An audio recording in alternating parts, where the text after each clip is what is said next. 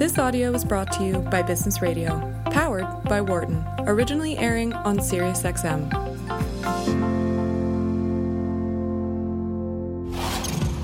You're listening to Bay Area Ventures, powered by the Wharton School. Here again, Roland Vandermeer.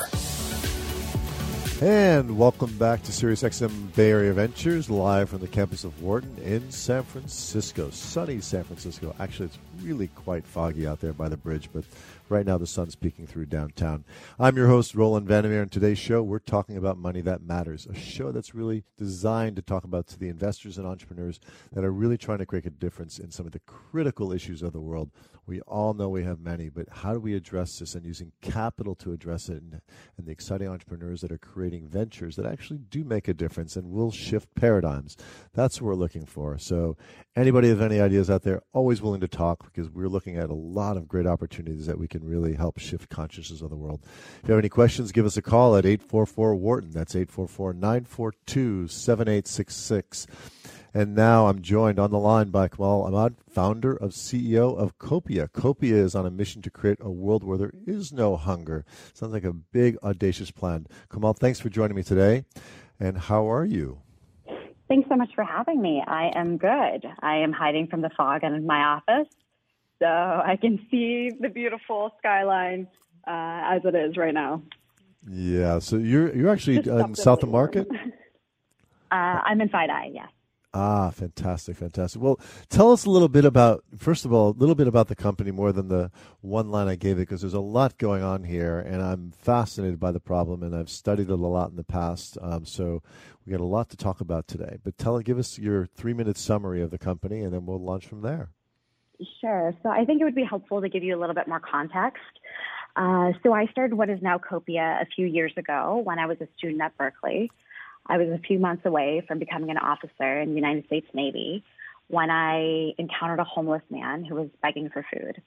And in the Bay Area, most people beg for money, but he was begging for food, and that really compelled me to stop and invite him to join me for lunch. And during lunch, he sat across from me, just wolfing down his food. He was unbelievably hungry. It wasn't like a ploy for anything else. And in between bites, he shared his story. He said, "My name is John. I just came back from my second tour in Iraq. I've been waiting weeks for my military benefits to kick in. And because I haven't eaten in 3 days." And this really hit home for me. I mean, This is a veteran, someone who had given the most selfless sacrifice for our country, one that I'm about to embark on, only to come home to face yet another battle, that of hunger. And then adding insult to injury, right across the street, Berkeley's dining hall is throwing away thousands of pounds of perfectly edible food. And what I discovered after my lunch with John, the veteran, was that hunger is prevalent, not just in the poorest nations in the world, but even in some of the wealthiest places on the planet. I mean, here in Silicon Valley and San Francisco Bay Area, 1 in 4 adults don't know where their next meal is coming from. And meanwhile, over 365 million pounds of perfectly edible food are wasted every single day. And to kind of give you an idea of how much that is, 365 million pounds would fill the world's largest football stadium to its absolute brim, not with last night's leftover pad thai or this morning's half-eaten croissant, but untouched, unopened, perfectly edible food. And so how is it that in a world with so much wealth, so much technology, so much innovation and abundance, so many people still go hungry? My company, Copia, deems hunger the world's dumbest problem, because we know that it is not a lack of food that's the issue, rather an ineffective distribution of that food. So hunger is not a scarcity problem, it's a logistics problem. And resolving the disparity between excess and access has become my life's mission and Copia's purpose. And so we built our platform to solve both hunger and food waste across America, and eventually across the world. What's unique is that we're doing it with a for-profit model. So we are proving to the world that you can build a business that is both for-profit and for-purpose. We're going to feed 3 million. We're on our way to feeding 3 million people with incredible food that would have otherwise been wasted. I'm happy to go into how it works and really the journey after I met with John. No, that is amazing, and I so appreciate that, and especially the story really brings it home. Was his name really John, by the way? Yes, Yeah. Oh my gosh. Okay. Or he told you so anyway. Yeah. But that is fantastic. And I really appreciate that story. And to make it a decision to flip that quickly was, I mean, that's a little divine intervention there. Why would you do, I mean, you've studied, you went to Cal, were you ROTC or are you just? Yes. Yes, you were. I was ROTC. You know, I think it's funny, as the daughter of South Asian parents, I mean, I'm an immigrant myself from Pakistan, and as the daughter of South Asian parents, I had 4 very distinct career options laid out for me from an early age, which were doctor, lawyer, engineer, or complete failure. Well, I always wanted to be a Bollywood actress.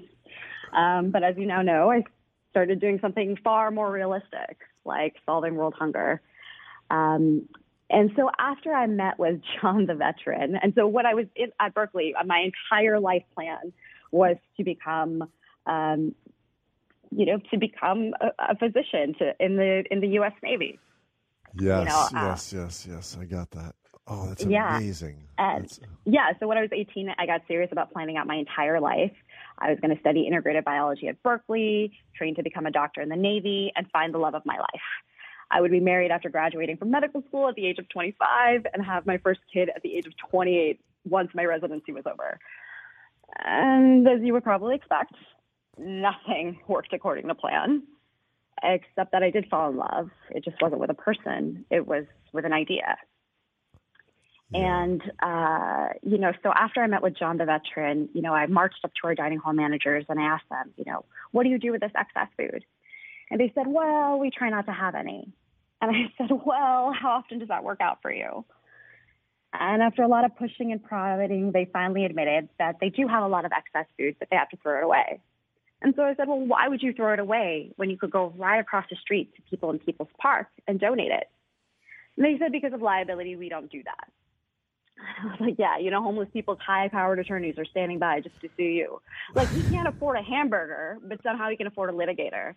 And more than that, you were going to sell this food 10 minutes ago to Berkeley students. So 10 minutes ago was good enough for us, and now 10 minutes later, it's not good enough to feed people who are actually in need right across the street. Like, well, I heard the meals are really terrible at Cal, so since my daughter went there, I know firsthand. This is a stunning story. So this is your background. You planned this out. By the way, what you just said, that when I was 18, I laid out I find that a lot of people who actually do that plan, and it's amazing that the intention is great because you actually set yourself up. And then what happens is if you're able to and you're connected enough to feel what's going on, you can shift very quickly. But then you write a new plan. And then you do that, and then you keep on going, and that's actually a great life story in itself. And to listen to that feedback that you got is brilliant, and hats off to you. And I so appreciate your energy about doing that. Okay, so this is what I know about food, and I want to walk you through this and walk the audience through a little bit through the business model as well. First of all, when we grow food today, I mean, there's a lot of food grown, a lot of food is processed too. But let's talk about growing food. On the farm, there's a lot of waste there, okay, because it doesn't really work. They get it to the packaging place and they have to throw out stuff because it just doesn't, it looks ugly, right? So there are companies doing ugly food, kind of thing like that. But that is a waste channel there. Then there's the shipping, storage, and all that stuff, and there's waste there. And then you finally get to the store, and they pick out what they want and throw out some rest or send it back, which is dead then by then. And then it doesn't sell. There's waste there. And then it gets to as you said, the commissary or wherever it is, and they produce, and there's excess food there. Okay, all these are little steps. So what parts of this chain are you looking at? Are you looking at the last part where it's just not going to be served because it's right there and ready to go? Or are you looking at different parts of the whole chain? Yeah, so we're focusing on where 40% of the food waste occurs, which is for food businesses and businesses with food. So actually, most of the food waste occurs at the home level. So it's $115 billion that is wasted at the household level, but it is $90 billion that businesses with food and food businesses waste. And so this doesn't include farms or manufacturers or distributors. And the reason we're focusing on food businesses is because it's the largest addressable market. There's a significant tax deduction opportunity, and there's ability to scale rapidly through, key customers. Okay. All right. So I appreciate that. On retail value, you're absolutely right. The price points, you're right. At a actual product level, there's a lot of waste in the system too, as you probably know. And we're trying to solve many of those with different ventures here all the time. But I appreciate this one because this is ready to go. This is right there, and it's primed for you. It's a logistical issue. So there's a lot of things. So tell us more about the logistics, and then tell us about the business model with that logistics. Yeah, sure. So again, some background context. So after I met with John the veteran, and they told me about this, liability issue. I wasn't going to accept this answer. So I did my own research, and I discovered that in 1996, Congress passed what is called the Bill Emerson Good Samaritan Act. And it protects all donors, regardless of whether you're a corporation, organization, or individual, from any liability. And get this, in the last 23 years, the number of lawsuits or legal claims that have been filed against any business or individual that has donated food has been zero. But everyone and their mother has like a second cousin, twice removed uncle's hotel that shut down because they donated food, when in fact that never happened. And so I print this out at a Monday meeting with the executive director of our dining hall, and I say, I want to start this donation program. This is the right thing to do. Here's all the protections. And I can be pretty persuasive when I need to be. And so you think? I would not imagine why. In less than 10 minutes, he agreed, and we went off to start one of the nation's first food recovery organizations on a college campus, which was essentially, students picking up food from our dining halls, our on-campus events, our stadium, our arena, and then redistributing it directly to the community. Great start, hugely inefficient. As an example, one day I was in class and my dining hall manager calls and he's like, "Hey, Komal, no one came to this event, so we have 500 gourmet sandwiches left over. They need to be picked up in 2 hours, otherwise we're going to have to throw them away because we need the fridge space. So do you want them?" Like, "Yeah, I want them." Like, "Great, come get them. You got 2 hours." Mind you, I'm still in my class. And so I grab my bag, I dash across campus, I jump into a zip car, I go through all these one-way streets up to our loading dock, and I begin loading this food into the trunk of my car. And remember, this is perishable food, right? So I just move as quickly as possible. And so I'm blasting the AC while I frantically try to get these sandwiches in, and I finally do, and I slam the trunk, and I'm like, phew, thank God this is amazing food. Of course there's going to be nonprofits that want it. And so then I proceed to call 30-plus nonprofits in Berkeley, in Oakland, even as far as Richmond. I'm like, "Hey, I have this amazing food. Could you use it? Hey, I have 500 gourmet sandwiches. Do you need them?" A third of them don't answer the phone. A third of them say, "No, we're okay. We don't need any more food today. Thanks." And then the last third are like, "Actually, you know what? We could use 10 sandwiches or 15 sandwiches." I'm like, "Great. Now I have 485 sandwiches." And it was me pulled over to the side of the road, so frustrated, thinking, why is it so hard to do a good thing? Why is it so hard to do the right thing? And where are all the hungry people at? I said 1 in 4. Well, where are they when I have this amazing food to give them? And it was that frustration that was essentially the birth of my inspiration. I thought how much more effective, how much more efficient this whole process would be if those who have food could say, "Hey, we have food," and those who need a food could say, "Hey, we could use that food." And we match these two people, clear the marketplace, and solve a real problem for both of them. So essentially like a Match.com for sandwiches. That's what we went off to build, something far more sophisticated. Of course, it wasn't that simple to build, but it's exactly what we've built at Topia. So for the first time ever, all businesses can easily and effectively redistribute any of their excess edible food to those who need it most. And our technology makes this process smarter and faster than ever before with web and mobile platforms that allow you to easily request pickups of your surplus food, similar to requesting an Uber or Lyft, have it matched and safely delivered to nonprofits in need. And I can get into the business model as well, but on average, our delivery time nationwide is 26 minutes or less. And here in San Francisco, it's 13 minutes. So the food. So you're not going to individuals. But it's company to nonprofit that already has distribution. It's company, yeah. So when we first started off Copia, we built our own driver fleet. So we hired them, we trained them, we insured them, we emotionally supported them, which is something I highly recommend not doing. And the thinking was, why am I trying to build an Uber while I build Copia? Why not piggyback off of this pre-existing logistics infrastructure that exists not only all over the country, but all over the world? And so that's what we've done. We've partnered with two of the largest food logistics companies in North America, which are DoorDash and Postmates. And we've essentially done a webhook integration, which is a fancy pants way of saying that, when our customer requests a pickup of their excess food, it's our API, which hits their API, which enables us to now tap into 500,000 drivers across 4,000 cities in North America. And it allows us to scale and essentially become geographically agnostic so that we can actually accelerate our growth at much better gross margins. Wow, that is phenomenal. I mean, this is brilliant. I've seen a lot of great plans, but this is fairly brilliant. And your energy is incredible. So just I can see why this got launched. So you raised capital to launch Kopia, it sounds like. Yes. Yeah, we're a Y Combinator company. Oh, you're Y Combinator. Okay. Mm-hmm. All right. Fantastic. And have you sought funding after that? Yes, we are. We are a venture-backed company. We have some incredible, VCs from 8VC, which is the founder of, Palantir, Joe Lonsdale's fund, Emerson Collective, Moment Ventures, Structure Capital, Steve Case, Mitch Kapor, some of the best of the best. Oh, fantastic. So glad to hear that. Okay. And I have no doubt, that your selling skills are right up there with your speaking skills. But thank you. That's awesome. So institutions, so what inspires me right now is there is room now for people to create nonprofits to give food if they wanted to start a business when you are a supplier of food. So you actually inspire people because you have plenty of supply, I would take it, right? Plenty of supply. Do you have enough takers? Is there a mismatch? Or are you building both together, or is there a little mismatch still going on? At this moment, there's a mismatch. At this moment, we have many more nonprofits than we have food providers. And so that is what we're trying to ultimately scale up. At saturation, we still have 3 times more food than there are mouths to feed, right? So there's just so much food that goes wasted. It's just about now, how do we access that food and then reroute it in the most effective way to those who need it when they need it most?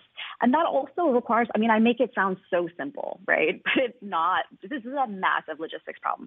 Trying to understand, some nonprofits in San Francisco are like, you know what, I want prepared, packaged, ready-to-go food because they don't have a kitchen in-house, or they want uncooked meat, uncooked produce. And of course, because they're in the Bay Area, they can also say, we only want gluten-free vegan food. Of course you do. Of course you do.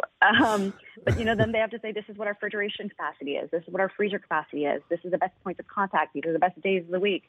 And all of this information has been stored in our virtual marketplace. And so when our system gets a request from a pickup request from our customer, we have to understand exactly what we're picking up, what amounts, what type of food, when was it packaged, what is the full value of it. We have to understand all of those data points prior to even picking it up. Let me just cut in for a second because I have one question that I really want to. But this is Bay Area Ventures on Business Radio, Sirius XM 132. I'm your host, Roland Vandermeer, and I'm joined in the studio by Komal Ahmad, founder and CEO of Kopia, who is actually solving the problem of taking wasted food, giving it to people who need it, and really feeding the hungry is what's going on here.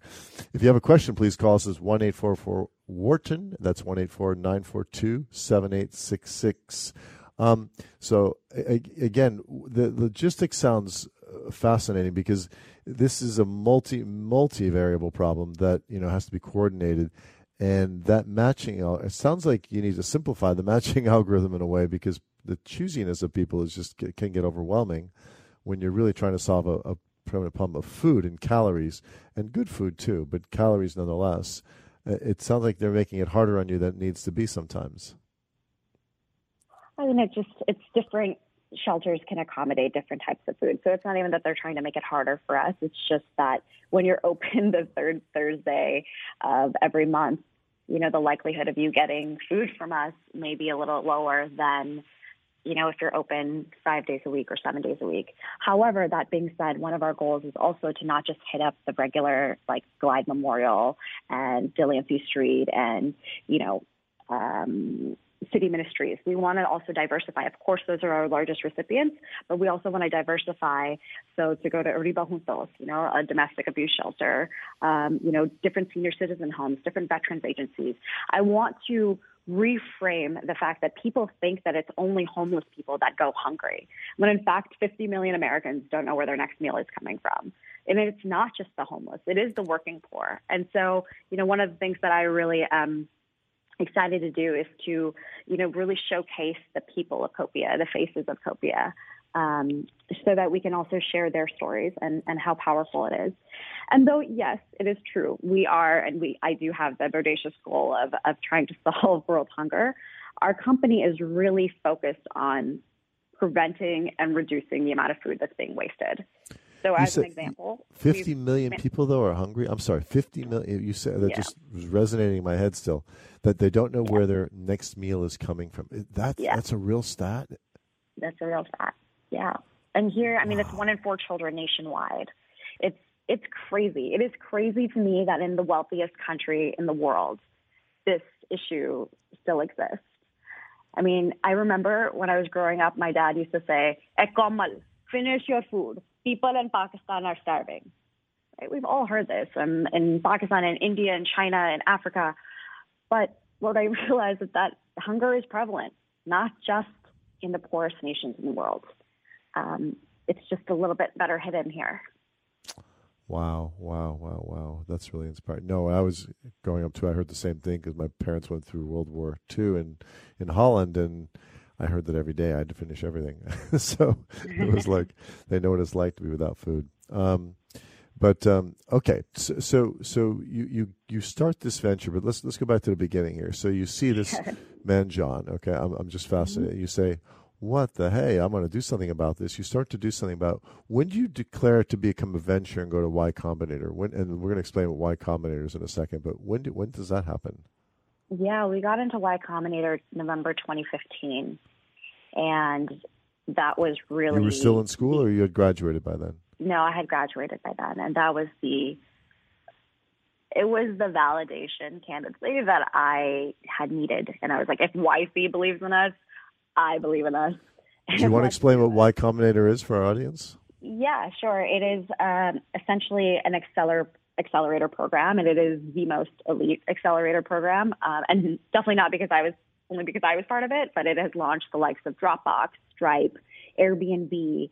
Some of the best companies of our time, and they give you, some funding, and then you have like this 3-month program where all you do is build your company. You have expected growth of 10% week over week, and you're surrounded by a community of founders that are just some of the most brilliant minds in the world. And your only job in those 3 months is to grow your company.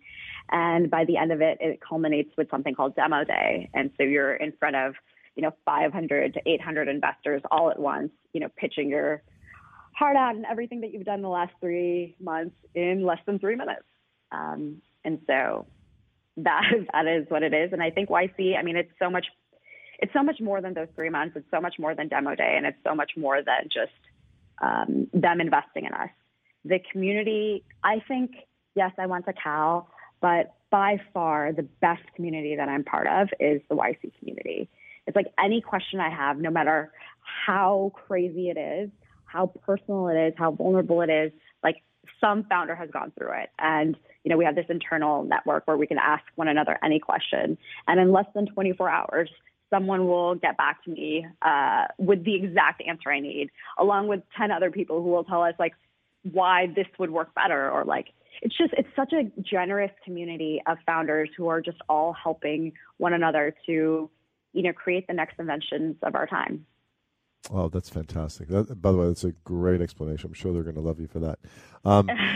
It is a really good organization. They did not pay me for that. That was not an ad. No, I understand. And it's brilliant that they found you and endorsed you and set you free to go do this. And nothing's free, but it's a great, and it's very hard to launch a venture out of school. And the fact that they backed you is phenomenal. Yeah. I remember when we got in, our partner had said, Komal, there are plenty of companies in YC that are going to make an enormous amount of profit. And there's a few nonprofits that are going to do a great amount of good. You are our first company that is going to both make a lot of money and do a lot of good. And we're so proud to have you. Welcome to YC. And wow. that was like especially as a solo female founder, I think that was just such a great validation point that, again, it was just what I needed at the time to really take it seriously, beyond just a student organization, to actually become not just my passion, or my career, my calling, the thing that I am obsessed with, that, no amount of failure can diminish their flames. And, the last prior hour, we had Adil Kassan here who was talking about going to caves in India and meditating and bringing this new world of this very new form of not only meditation, but really coming into your own. By the way, so I'm going to ask you, do you meditate? Do you practice any kind of spiritual practice? I do. I do. It makes such a difference. I have an app, again, not endorsement, but it is, I think, one of the best apps I've used, called Simple Habit. And it's like 5 minutes. And I used to be very anti it. I'm like, I don't have 5 minutes. And then I thought about it. I'm like, really? I don't have 5 minutes in my 24-hour day to just go and breathe.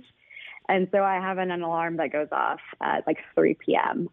To remind me that it is time to meditate. And, I do it. And it gives you so much more. It's such an incredible investment. And I think also most people, I'm guilty of this too, I expected an immediate result.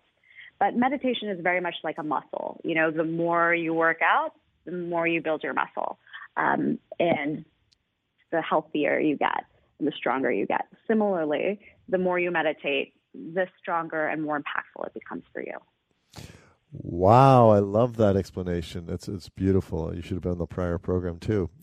You're absolutely right. The more you practice, and the deeper it gets, and the easier it gets, and the more results you see. It's just like any other exercise you do, and it's incredibly balancing. And your team will feel it.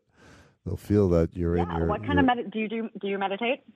Every morning, somewhere what kind between of meditation 20. Do you do?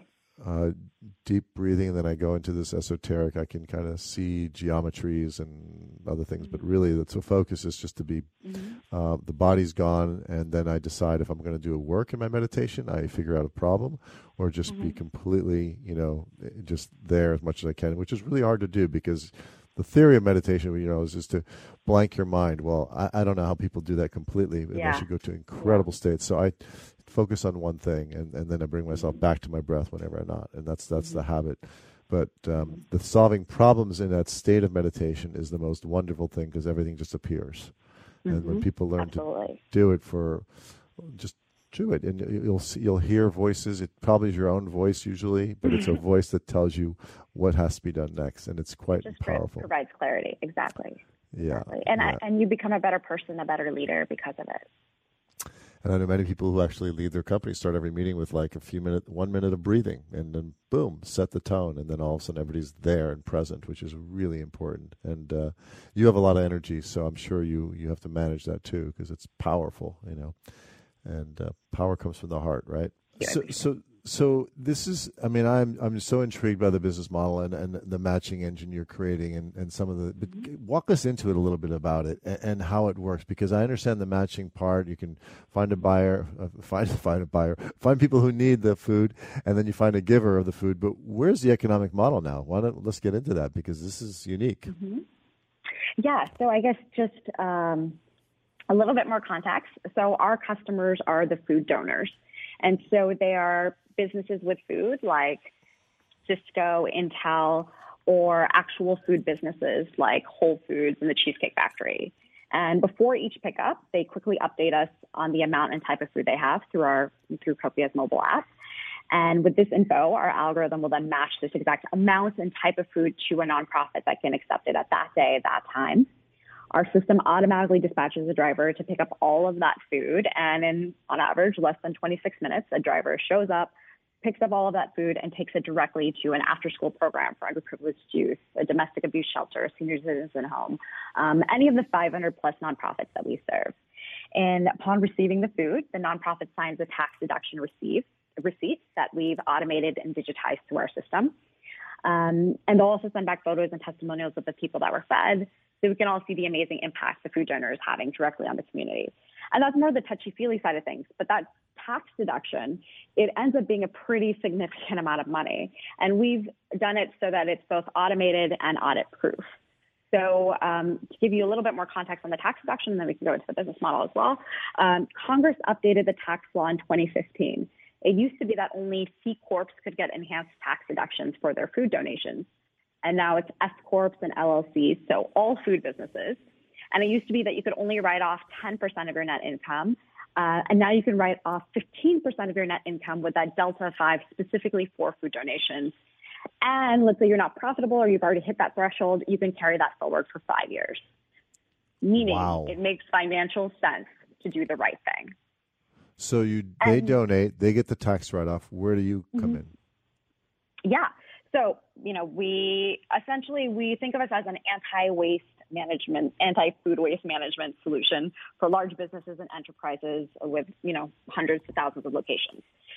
So these companies pay to work with Copia. They'll pay us an annual or monthly subscription fee, not only because we're enabling them to do a good thing, but also because we enable them to do the right thing for their business by saving them tens of thousands to millions of dollars in the process.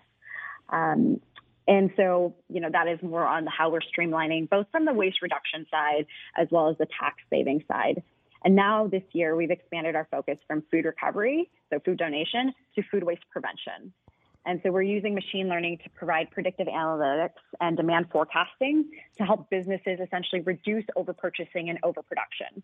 And, our analytics will also provide more insight. Like, is it the Indian food station that has a lot of waste? Is it the Chinese food station?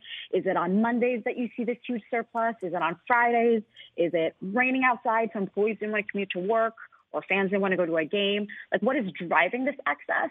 And then giving them the actionable insights necessary to reduce overpurchasing and overproduction.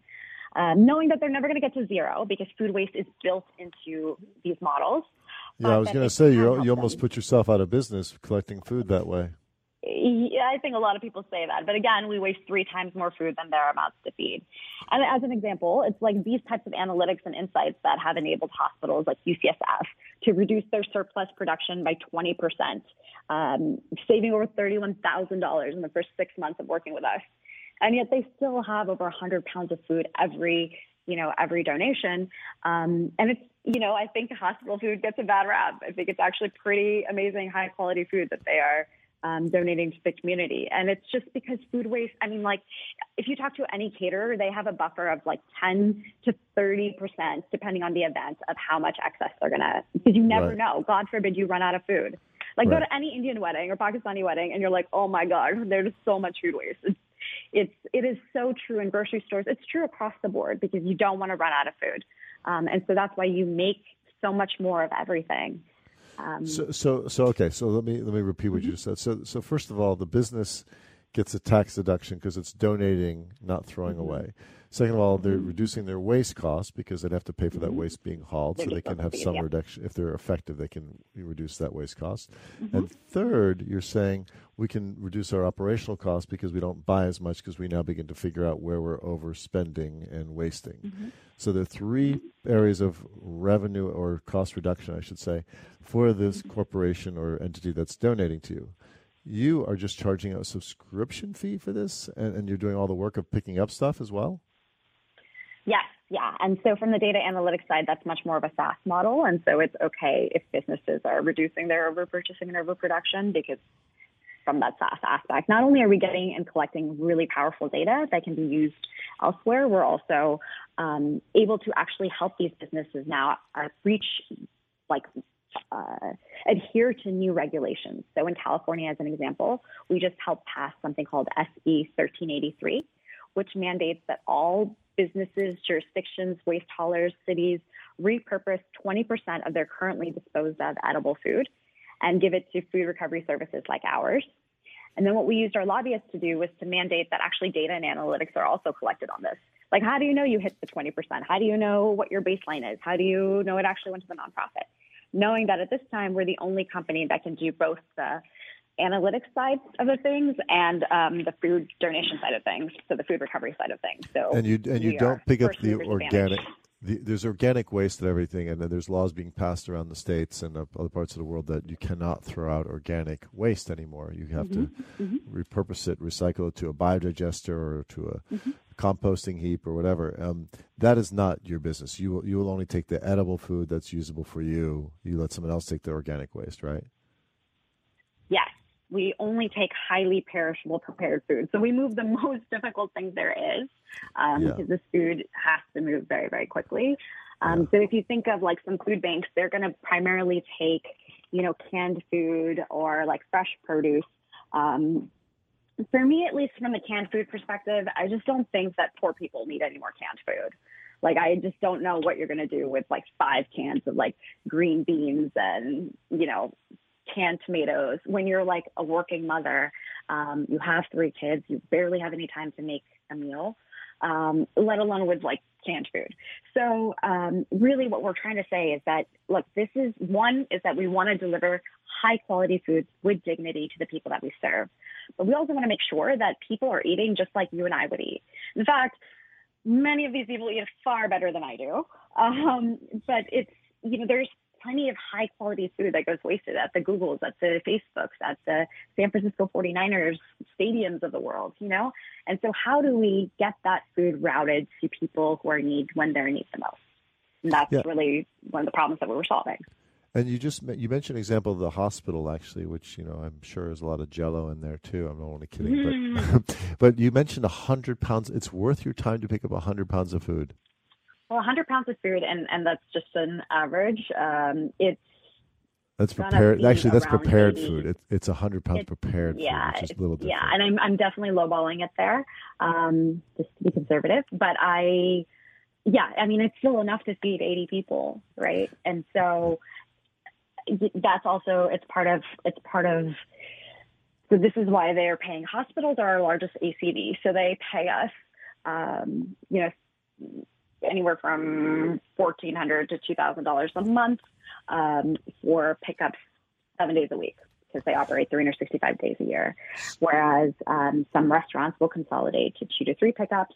Corporate cafeterias will do 5 pickups. So it really depends on your business. And you price that into the model as well. You have to adjust for how many pickups. And so the subscription model also is based on what you think the logistics would be as well. Yes, because that's what drives our costs. We don't have a distribution center. We don't have any other expenses in that respect. It's just our delivery costs. And therefore there must be a minimum.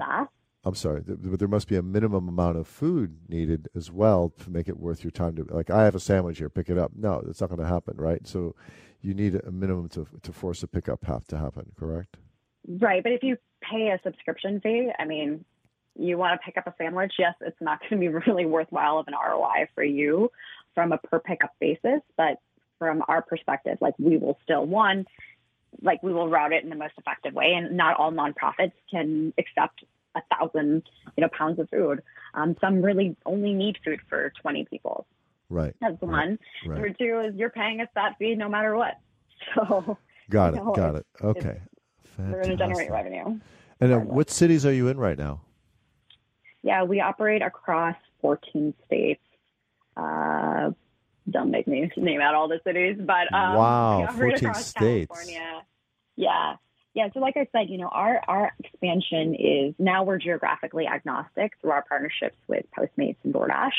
Yeah. And so our growth is really driven through our customers. So if a customer like NetApp we work with in Sunnyvale, they are the ones that are we want to roll this out across the board. And so that's what brought us to Wichita, Kansas, and North Carolina RTP. Same thing with different hospital, UCSFs, all of the UCSFs here in the Bay Area. So you really don't have to be present in every city or you're working in. It's not you don't need physical presence. No. Interesting. Okay. No. Highly leveraged. And exponential organization, if there ever was one, right? That's the goal. Yeah. You're familiar with the book Exponential Organizations, correct? Actually, no, I'm not. Okay. That's why I didn't get. Okay, the familiar. It's a really wonderful book written by someone at the Google University down there, and and it really talks about how to lever things in Airbnb and, of course, Uber and all that stuff. But it talks about other companies that are using basically leverage. And why have physical assets when you don't need them? Do it through information and lever other physical assets. And that's, in fact, what you're doing. And it's one of those few books that I highly recommend our audience and you read, because it takes about 2.5 hours and you won't put it down. And it speaks to exactly what you're talking about. Awesome. Downloading it on Audible right now. Yeah, there you go. Instant in real time. White on rice. No, it's one of these things that when I read early on, I said, I got to use this everywhere I go. Anyway, you're listening to Bay Area Ventures on Business Radio, Sirius XM 132. I'm your host, Roland Vandermeer, and I'm joined in the studio by my guest, Komal, and I want to say something really particular. A very unique individual who is actually spearheading something I think is just amazing. And I think you're right. You are going to actually solve the problem of food waste and deliver to people who need food. And I'm just really taken aback by what you put together. Kopi is the name of the company. And if you have any questions, give us a call at 844-WHARTON. And that's 844-942-7866. Let's continue on. I do mean the compliment. I mean, I'm just blown away by what you've already accomplished in a few short years with a really determined feel and energy that's going to make it all work. So I'm happy to support you any way I can. I'm sure Wharton would be happy to support you any way I can. Besides going to Cal, you went to Cal all 4 years? Yes, I did. Were you in the business school, or were you doing? Oh, you were a doctor, so you're pre-med kind of thing. Yeah, my last 2 years, I really became an honorary hosthole for sure. But I think it's really interesting how your entire perspective changes. When I realized I needed to build technology, I had never gone to the computer science or engineering part of Berkeley's campus. I didn't need to. And then all of a sudden I have to understand and learn all of these new things. And at first I was like, oh, well, I could just do this. I could just become a software engineer. And 2 weeks in, I'm like, this is not even the best use of my time or energy or creativity. I could find someone who could do this a lot faster and a lot better. And thankfully I have, as one of my first hire actually has been with us for 5 years now. He joined when he started, he could only work 1 day a week. And imagine trying to be a technology company because he was going to school full time. So you have an engineer only coming into the office 1 day a week. But at the time, I didn't have any money to pay anyone. This is pre-YC. I didn't have any time to pay anyone, which ended up being a really great filter to finding people who really believe what I believe. Incredible humans Absolutely. Who are still with me today. And on November 20th, 2015,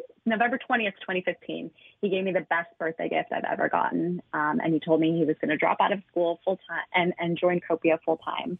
And it was, that both investment and sacrifice that really enabled us to, now be on our way to feeding 3 million people and create this entire platform that will transform the world.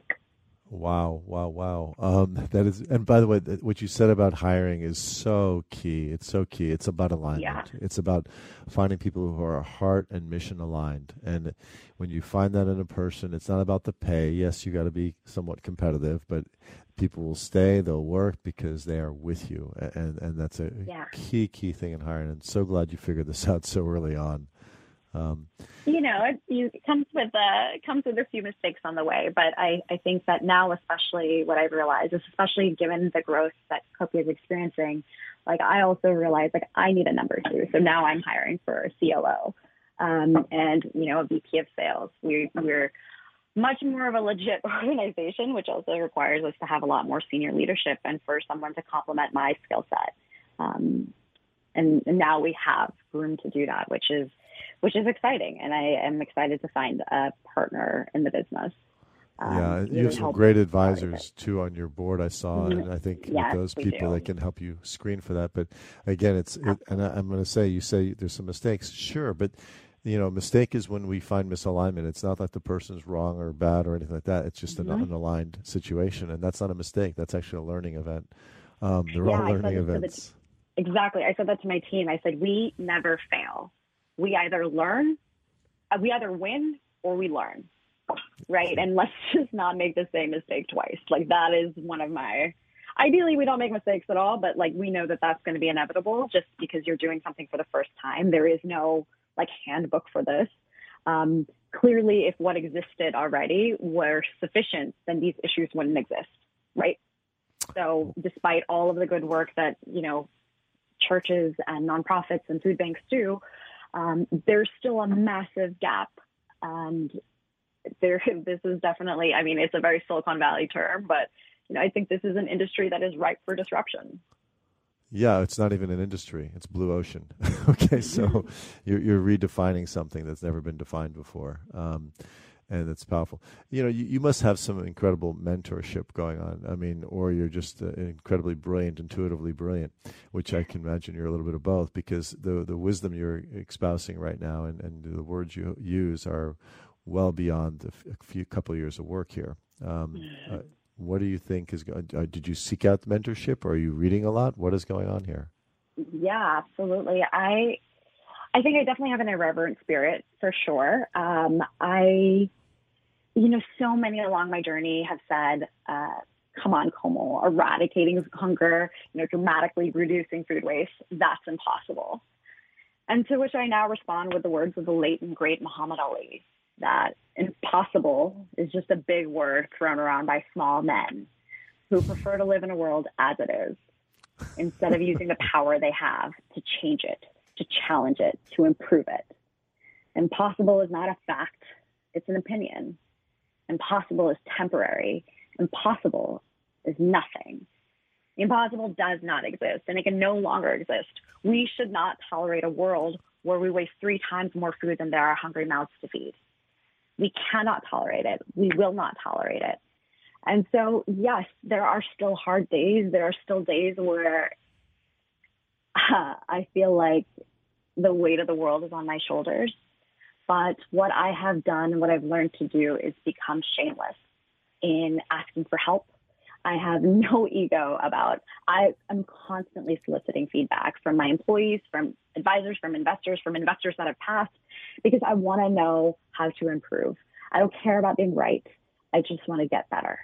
And I want to be the best version of myself as a leader. And so I think that hunger to continue to learn and to grow, the hunger that you have to achieve something bigger than yourself, to know that this is not about me. This is not to take your own ego out of it, and to realize that we are all building towards something that is bigger than ourselves, that is going to transform the world when we succeed. And I think that is both a daunting and exhilarating opportunity. That's a beautiful, beautiful soliloquy almost. I mean, it's a poem that you just read. It is, I'm going to tell you that this is exactly aligning with everything that the people I work with do now, okay? And this is much bigger than yourself. If you are in a state of flow and you're feeling it, you surrender to it and you move with it. And do not hesitate, okay? Because it will work out if you're listening and tuning in. And this is part of the journey, and so fantastic. I mean, you're amazing, and I hope our audience appreciates the wisdom. There's one book that I read, which is probably my favorite. It's my most gifted book, called The Alchemist by Paulo Coelho. Beautiful book. And they have a line in it that really resonates. It said, "When you find your personal legend, your reason for being, the entire universe conspires to help you achieve it." And I feel like that doesn't mean I don't face, obstacles and challenges, but I do feel like the universe is conspiring to help me achieve this. And that's why it brings people like you, opportunities like this, the team that I've built, the advisors, investors we have. Yes, and I completely align with what you're saying. And by the way, audience, that is a fantastic book to read. It opens up the door to many things, and there's a journey after that as well, because there's so much to track with that. If you understand what's really going on in the universe, you understand it actually is here for you. And a lot of people face a lot of hardship, as you know. Okay, they're out there and they're hungry, and it's very hard to get to that state of which you're operating in when you're hungry. And physically, not able to get there. But once you do, you can go a long way in exactly what you're saying. Well, I am blown away, and I am so honored to have you on the show, and so happy that you could attend this and talk to us, because your wisdom is well beyond your years, and I hope everybody appreciates what's going on. You will be successful in whatever form that desires to take. It'll come out great, exactly as it should. And thank you so much. So again, thank you, and I'm very appreciative of you being on the line here. Thank you. I really appreciate it as well. I hope your listeners will feel empowered to join the movement, to apply, to work, to advise, to invest, to be part of this, because one woman with a simple idea can make a world of a difference. That a group of people banded together can rid the world of one of the most unnecessary and solvable problems, the world's dumbest problem. Yeah, and they will. And Copia, everybody, Copia is the company, and please help join. GSCOPIA.com. For more guest interviews, check out our Wharton Business Radio Highlights podcast on iTunes and Google Play.